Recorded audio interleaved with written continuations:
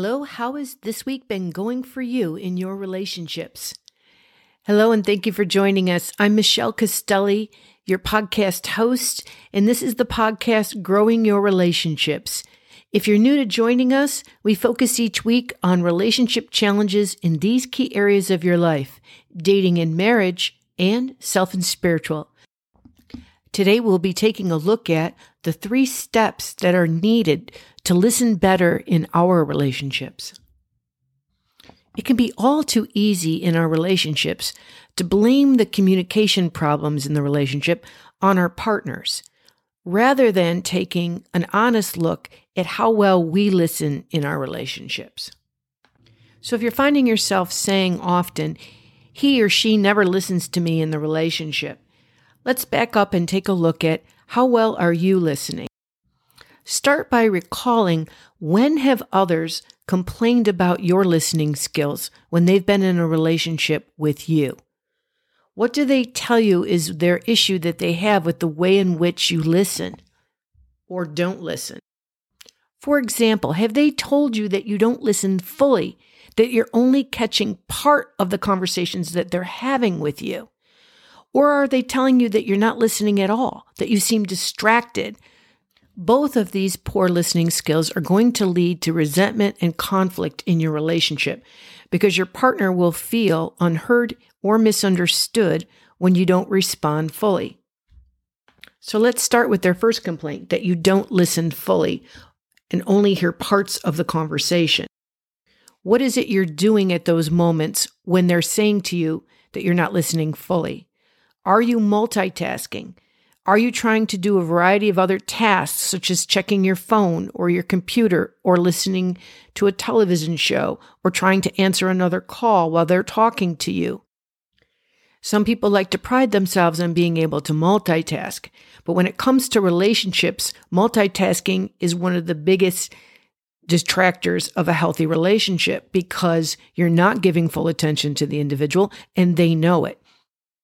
When you try to multitask when someone is trying to talk to you, you're sending the signal that they're not a priority, or that you're trying to save time and that that's more valuable than having time spent with them. The more you try to multitask when people are talking to you, the more they can be viewed as just background noise to what you're trying to accomplish in your multitasking. This will cause you to then miss important content and feelings that they're revealing to you in a conversation. And when you miss what they're trying to tell you and you miss the feelings that they have around it, this will lead to resentment and anger on their part, and increased conflict will result in the relationship. No one wants to share their day with someone who is so busy multitasking that all they get is an answer back as and there's no eye contact, and there's no sense that the person cares one bit about what you're saying. Another way that we only partially listen to someone is when we minimize what they're saying. And we may do this as a result of feeling like we've heard them say this over and over again, so we just want to cut it short and try to get them to stop what they're saying and only listen to part of it. This behavior is caused when we're very impatient, or we're too focused on our own interests to spend the time to listen to what our partner wants to say to us. This too will lead to feelings of anger and resentment and increased conflict in the relationship. Here's an example of how minimization can work in a relationship. Your partner says to you, "I felt a lot of anxiety at work this week because of this big project I have to do." And your response is, "Don't worry about it."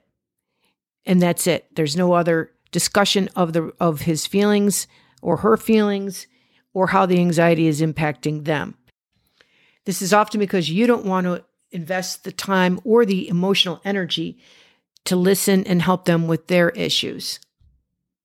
This will inevitably make your partner feel both uncared for, unheard, and misunderstood. The second complaint we mentioned that partners can have regarding how well we listen is when we don't appear to listen at all. And this is usually when we are either ignoring what they've just said or skipping what they just said. There is nothing that will build resentment faster in a relationship than ignoring what a partner says. So when they're trying to talk to you about what is going on for them in their life, and you're responding with silence and no response whatsoever, the only message that they can come away with is that you don't care about what they're feeling and what they're experiencing. If you find in relationships that you're ignoring what your partner is saying and they're complaining to you about that, you need to take a hard look as to the reasons why you're ignoring them. Are you doing it out of anger? Are you giving them a silent treatment on purpose because you're upset with something they've done? Or are you ignoring them because you're just too focused on your own stuff, that what they're saying to you doesn't matter right now, and so you're not bothered to respond? Either way, both motives are still going to lead to resentment for the partner. No one wants to be in a relationship with someone who's ignoring them when they're trying to share their life. Right up there with the problem of ignoring is also when people skip in a conversation. And what I mean by that is someone will start to talk to you about a topic and you'll immediately move to another topic without ever acknowledging what they've just said. So for example, your partner may come to you and say, "I'm really frustrated that we don't spend more time together with my friends." And you respond by saying, "Hey, I think I'm going to go to the gym later." Your response has nothing to do with what they just said. It doesn't acknowledge both their content and any feelings they may have around it. And you've diverted to a completely different topic. Your response sends a strong signal to them that their needs don't matter. This is a sure way to lead to not only conflict in the relationship, but the actual end of a relationship.